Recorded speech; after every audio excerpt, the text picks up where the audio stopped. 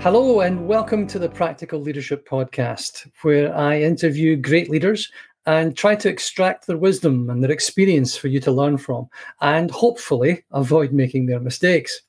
If you want to upgrade your leadership skills in 25 minutes, check out practical-leadership.academy. Kim Abbot, thank you very much indeed for joining me. Could I ask you, so apart from a goal of trying to redefine a word in the English language. So you're trying to go from taking the word millionaire to mean somebody who's really rich, to mean somebody who's impacted 1 million lives, which isn't a bad start.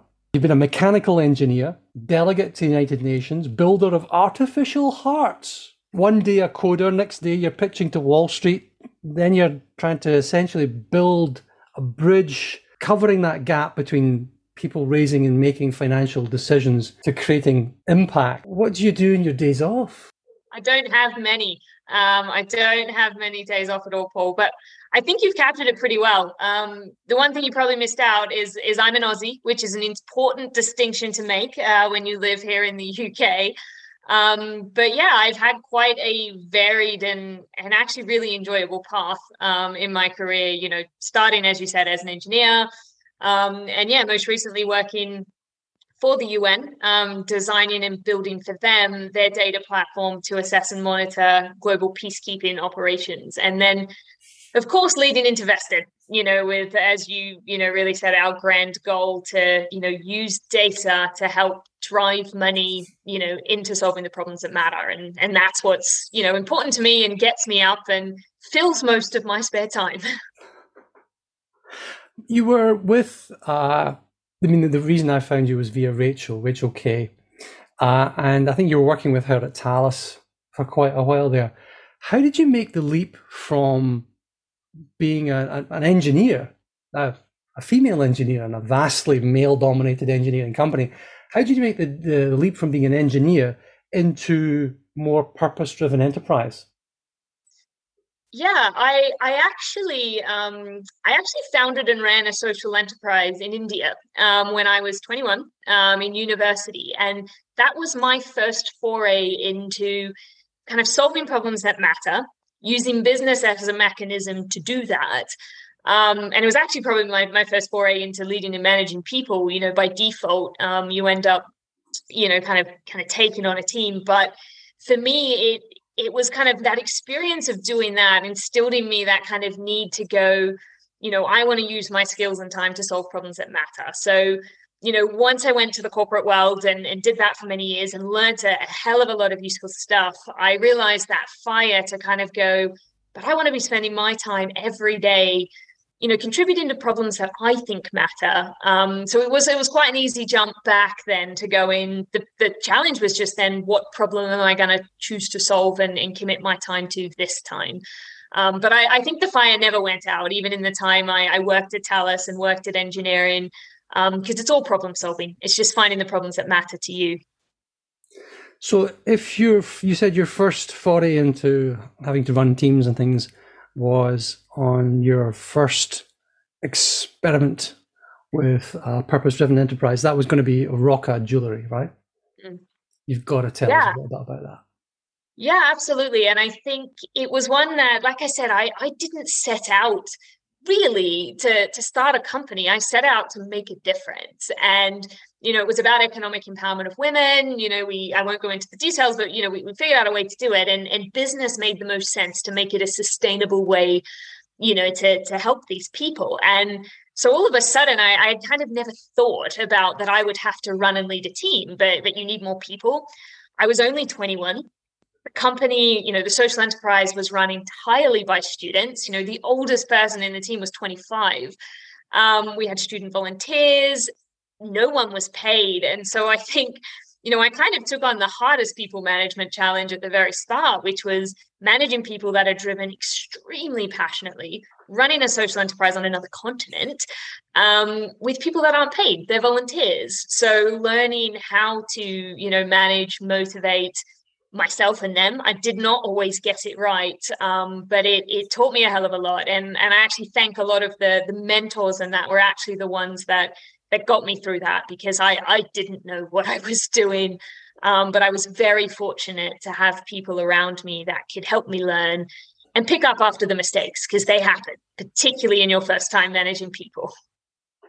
I think it's a bit of a sod, really, when you think about it. And one of the reasons I'm trying to do this is I was inspired because I had a conversation with my 10-year-old daughter, and she was saying, oh, work, jobs, stuff like that. So we had that big daughter-daddy chat. And I was thinking, oh, good God, at some point in the not too distant future, she's going to go off to work and she's going to get some god-awful, crappy manager. Because normally your first manager is kind of crap, because it's their first management gig. You give the most junior staff to manage. Rarely, or sometimes, you might get somebody who's actually knows what they're doing, and they're the ones who are the inspirational types, or you find a mentor, you find a coach. But as young people get bad managers, so it therefore forms their picture of what bad managers look like. You said you had mentors, which was wonderful as well. So I mean, that's kind of the challenge there, I think. You said, it's a couple of words you use, the sustainable social enterprise. And there's a lovely word that I like, which is company. You create a company and you're working in the company of others, right?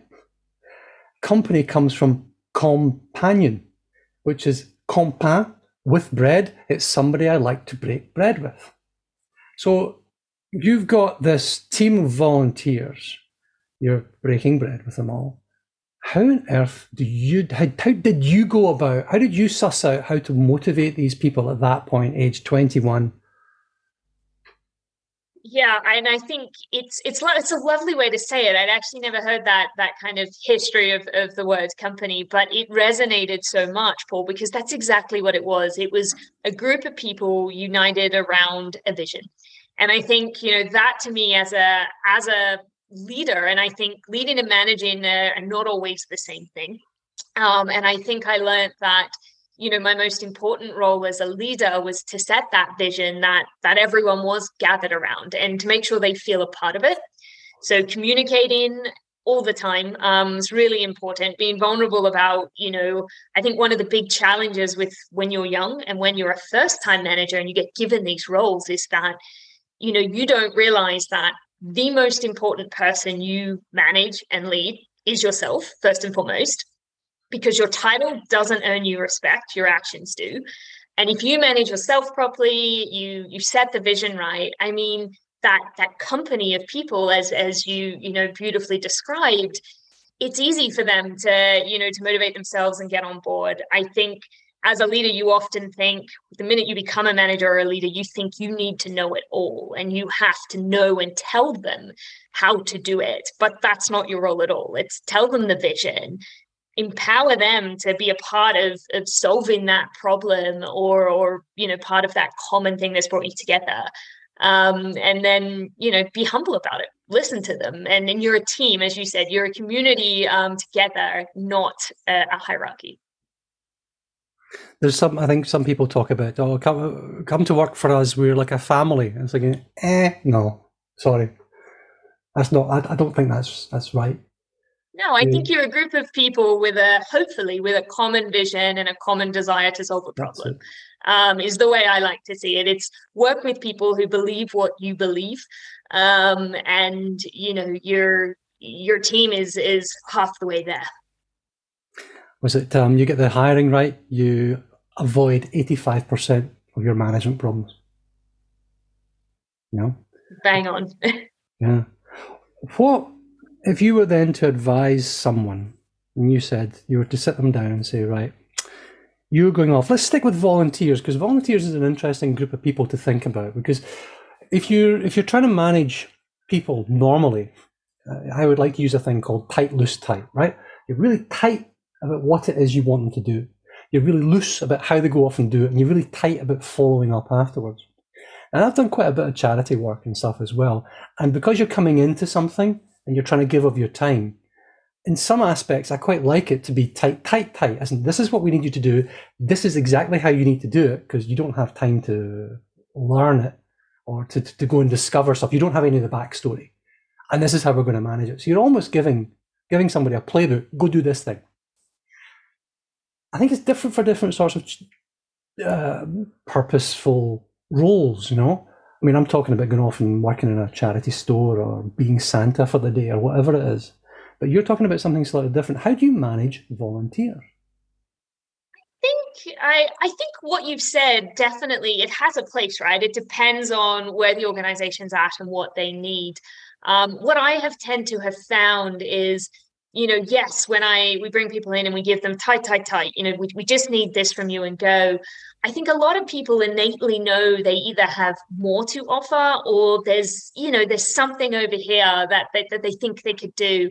And so I have found being less tight about that, tight about this is the problem we are solving, and we stick to that. But as you said initially, the kind of how you get there is a little broader. I think, particularly with volunteers, you're kind of saying, use what you think you are best at and where you think you can best contribute to now that problem. You can kind of help and say, I think you're best fitted here, but there's kind of a wider bound, I think, for them to move in, because I think they're doing this often purely driven and motivated by doing something that matters. And so sometimes you kind of got to let them decide where they think they can matter most. The problem, and I was fortunate in my career, even in engineering, that I was always given a little bit more of that space to go, this is my job and what I got to deliver. But here's a bit of extra boundary to go, but you make where you think, you can also make that extra contribution and make things matter more. And I'm forever grateful for that because it gave me a lot of freedom, but I think it set me up to help, do that for others. So you're trying to find the tasks where people will be able to use their strengths, build on their strengths. You're trying to help them discover what that strength is, and then build on top of that for something that's maybe a bit broader of a task. But if it's a narrower task, you're saying, look, you're almost like a contractor. Here are the 3 things you need to do by Tuesday. I think it's harder to link to the impact when it's smaller. And I recently had that actually, even with an intern at Tested. It's hard. It is truly hard to say the data you're putting into a spreadsheet every day is going on to help change the biggest problems in Africa. Now, it's actually true, but it is hard to see that when you kind of constrain them. So I think for me, it's making sure they do always know where those end impacts are. I saw it a lot at the UN. It was about going to the field, going to see it, going to feel it, to see where your end things end up. And I think when we get in super big or super hierarchical organizations, it does become hard for those younger and early entry people to see that final thing.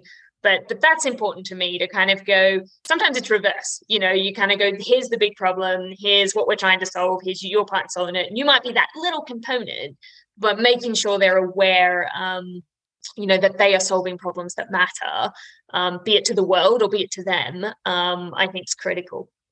Do you think there's that much difference between that sort of way of working than how you worked, for example, at a multi-billion-dollar French hierarchical company? I don't think there is at all, actually, if I'm honest, Paul, because I look now and I think the only difference was I look now and I see that all those leadership briefings on this is our strategy and this is our vision, I just think, why? I can see now that was exactly what they were trying to do. And it's the right way to do it. It was just that, and I think this is, the thing is that vision maybe and that strategy didn't resonate with me. And I think it's different when all of a sudden, if you are connected to the vision and you go, yeah, I get that, and I want to help you get there, it doesn't matter if you're part of a multinational or a startup where you're one step from the top.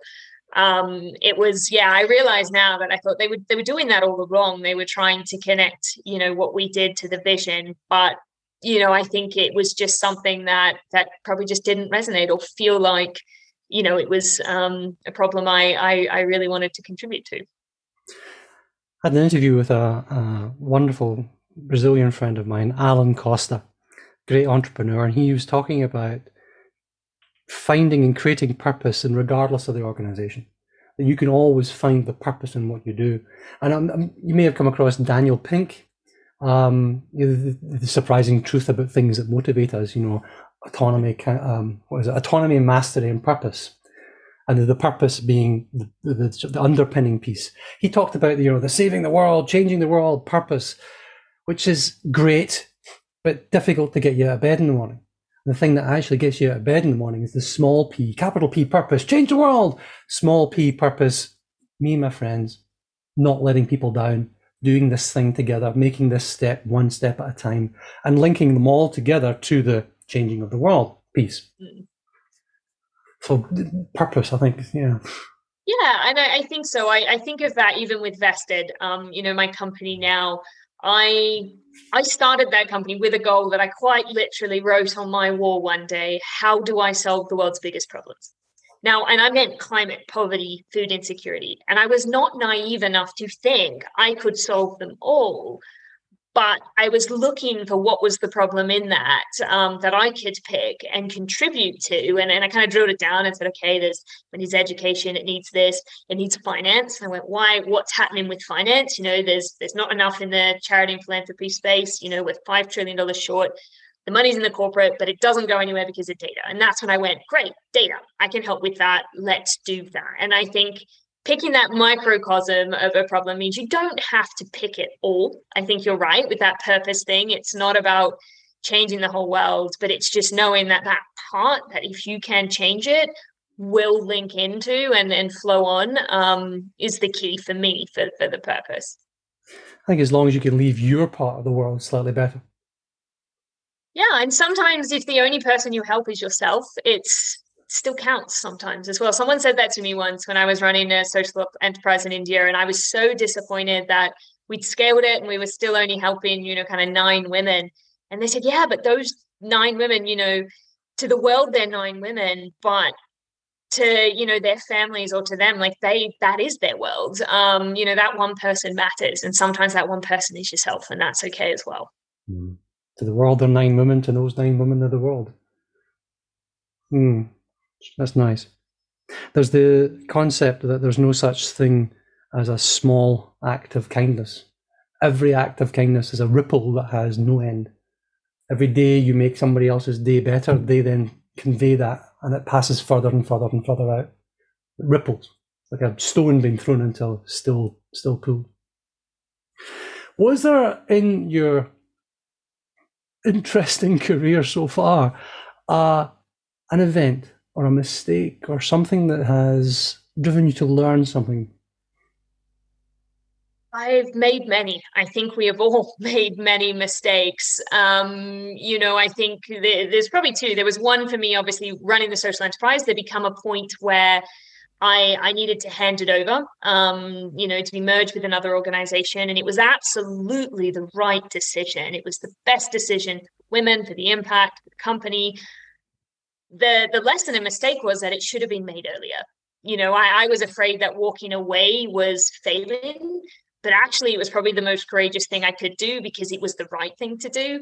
So I think I learned then that the hard decisions it's okay that they're hard, but you need to make them. And I think I learned a valuable lesson in the UN about, truly listening and understanding the people you're trying to serve, the problems you're trying to solve. They may be your customers. Because I built a wonderful thing, took it to the field and we went, ta-da, and they just went, this, you don't understand us and this doesn't solve our problem. And it was a humbling experience to go, when you lead a company or you lead in any sort, you have people that report to you that are smarter than you. You serve customers and people that are 10 times smarter at knowing their problems and what they need. And it taught me a lot about listening and being humble, it's served me in good stead since. I was talking to somebody fairly recently about product market fit or problem solution fit. Even you're trying to solve a problem that doesn't exist, and exactly as you said, it's listening to people about their problem. They don't necessarily know how to solve it, but they are experts in their problem, and typically they're experts in their problem and they're working around it. If it's a problem that's big enough to be fixed by data, by an app, whatever it is, they're doing something about it today, whether it's chipping stone off of something with an axe or sharpening their pencil the wrong way. Doesn't really matter. They're doing something about it. And if they've got a workaround for it, it's important enough for them. And if it's important enough for them, they'll appreciate your fix, one assumes, if it actually solves that issue. They're great lessons.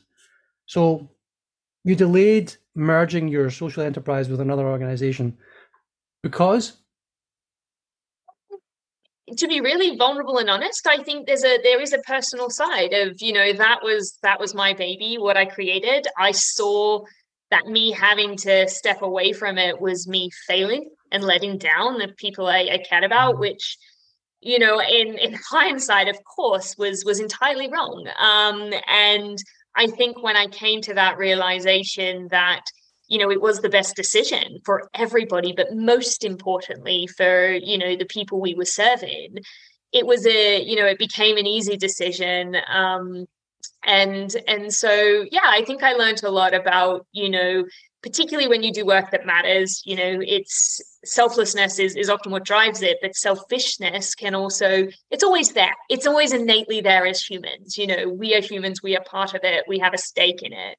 So I think it was a big lesson for me too, in just understanding those emotions that you often feel, when, as a human, companies are often intangible things, but it's people behind it. And that's okay. It's okay that it was tough, but I still, needed to make the right decision.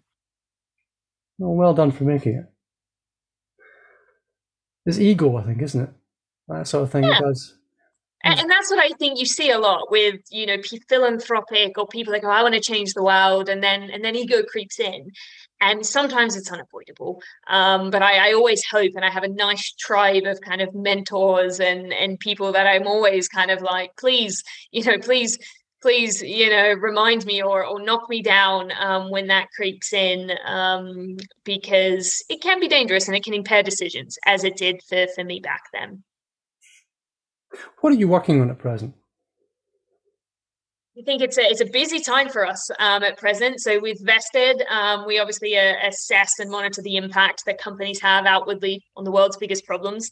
And we pull on kind of over 100 million data points from the development world to do that. So we're bridging a gap basically between the people that know impact best and the corporate world and the private sector.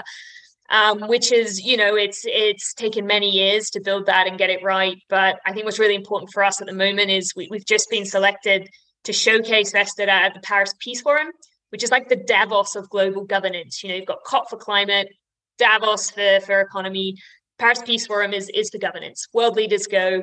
And yeah, we've been very fortunate to kind of them wave our solution up as a great example of governance on measuring the non-financial impact of companies. So that's a huge thing we're preparing for, but a big opportunity, which is consuming all my time.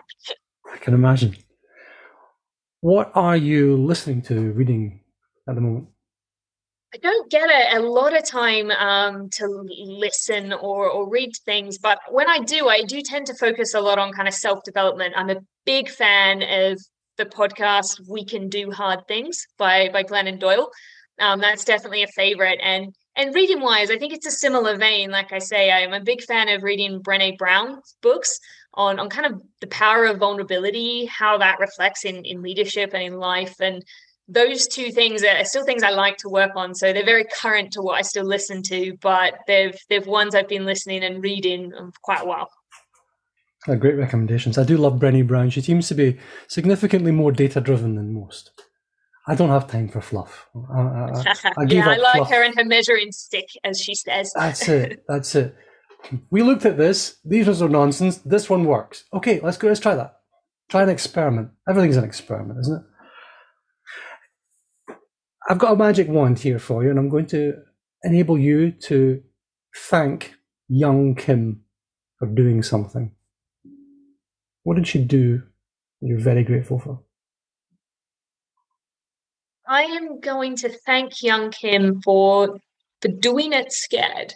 I was quite a shy and anxious child, and I think I look back at all the decisions and steps I made in life that kind of led to where I am now, and nearly all of them were made for a decision that involved me stepping outside my comfort zone. And I think I was very fortunate. My parents instilled in me that courage isn't courage isn't the absence of fear. It was being afraid, but doing it anyway. And I'll never forget, I sat in the back of my mom's car on the way to an engineering camp, crying the entire time because I was so scared and so anxious about going.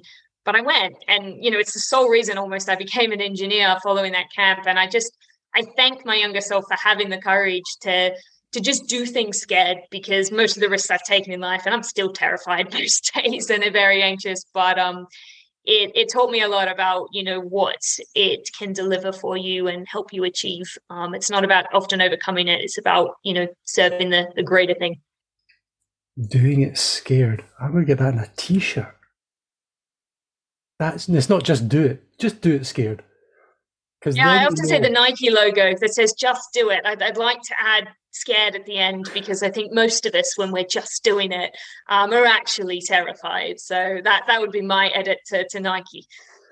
It's because when you are on these edges, and the world is interesting when you're on the edge cases of everything.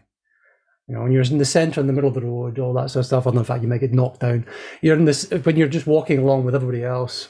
It's when you're right on the edge of something, or the door between two states. That's when stuff's really interesting. It's the difference between lounge music and chaos. You've got jazz. It's the difference between something simple in this context. When you're delegating somebody to somebody, if you're not afraid of them making an absolute hash of it, you haven't delegated enough. You've got to be on that edge of concern and doing it scared. If you're not pushing yourself to actually stand outside of your comfort zone with a great big fluffy pillows and a warm cup of tea and a biscuit, then maybe you're not living life as fully as you could. That's magnificent. Couldn't agree more with that, Paul. And I think people still say to me, how do you get up and present at the UN, or how are you not nervous and afraid? And I used to make up all manner of excuses. Oh, it's just this, it's that. And I think now I'm just honest to say I'm terrified. But to your point, that is the zone where we grow a lot of the time, that step from the comfort zone. It's where the magic happens. So it's worth it. It is terrifying, but it's proved worth it for me. Marvelous. And then lastly, as we wrap up, Kim, how can people find you?